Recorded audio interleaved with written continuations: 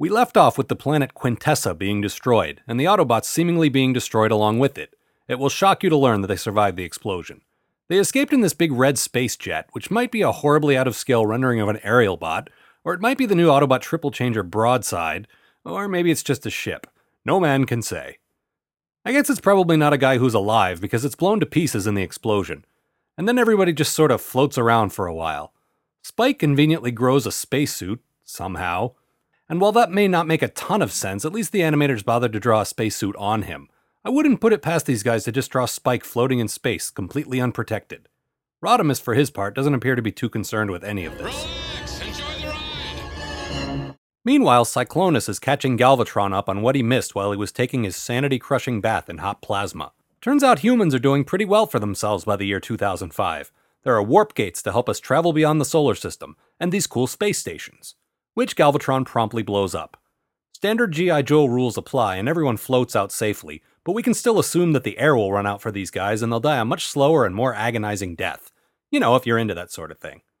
Also, he shoots the ship carrying Blur and Wheelie. I don't even think that's a crime, honestly. They call for help, irritatingly of course, and Blaster intercepts back at Autobot City. Good morning, good morning. Uh-oh, we got a warning. Bad morning, bad morning. How is it that Wheelie can talk in rhymes and be so annoying, but Blaster can talk in rhymes and be kinda cool? That, dear viewers, is one of the great unanswered mysteries of the series. Blaster contacts this lady, Marissa Fairborn, of Earth Defense Command. Tons of credit where it's due here. Marissa is a very capable female character, the standard swashbuckling space hero who just happens to be a chick. It's officially unofficial canon that she's also the daughter of Flint and Lady J from G.I. Joe. So not only is she a positive female role model, not only is she one of the few genuinely useful human characters in this series, but she also ties back to the other show we were all watching in 1986. It's just really too bad that her voice is kind of a bad Katharine Hepburn impression. It was slightly annoying back then, but now it invites comparisons to Captain Janeway from Star Trek Voyager. It's just plain tragic.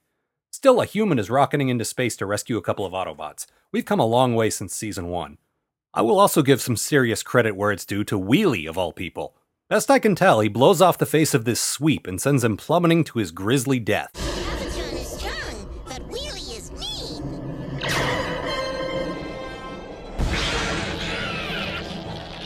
My guidance system is hit. Galvatron, save me! Please meet your end with dignity. I despise whiners. This is hands down one of the most badass moments of the entire series, and I can only give partial credit to Galvatron here. I hate to admit that Wheelie did anything badass, but the fact is he seems to have killed a guy. No parachuting away at the last minute, no saying he was a mindless drone. Laser beam to the face, and a pretty clear death. And Wheelie did it. So I'll try to go a little easier on the little guy for that reason alone. The other Autobots, meanwhile, fall helplessly into this. This is apparently the planet of goo. No, I'm not making that up. And if you take a good look at the thing, it's quite clear that it's an artificial construct of some kind. Or at the very least, it's maintained by civilized beings. There are structures and vehicles around the thing. This begs the question, what? Seriously, either people built a planet made of goo, or decided to build a colony there, or decided that it needed to be mined or something. It's goo. It's sticky and you can move around in it, but apparently you can't get out once you're in it. Just ask the two different aircraft that attempt to take off in it, since once clearly wasn't enough. This is by far the most bizarre thing the show has asked me to accept. I don't have a problem with it exactly, I just don't understand it. But I want to. There must be some cool reason why there's a planet of goo. Eventually this sweeper thing comes up and apparently kills Springer. Or as Rodimus calls him for some reason, Spring-On. Which made sense to me at the time. I was just starting 7th grade when this episode aired. I got a lot of unexpected Spring-Ons.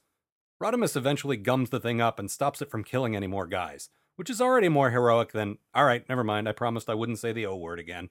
Back on Char, the Decepticons are so utterly despondent that they're actually hiding in a hole in the ground.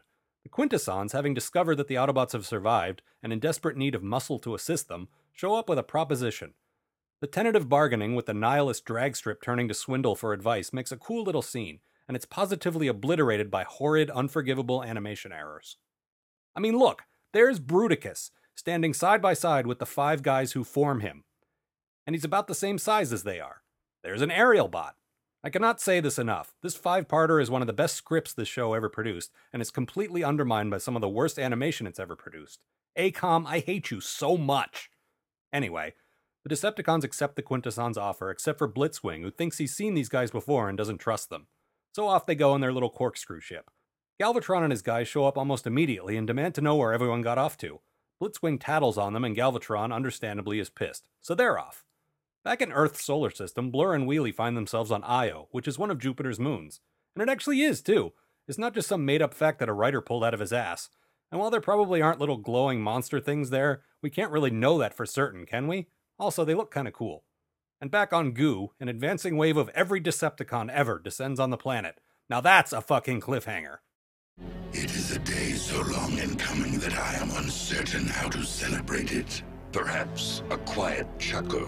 Very well then, let us chuckle.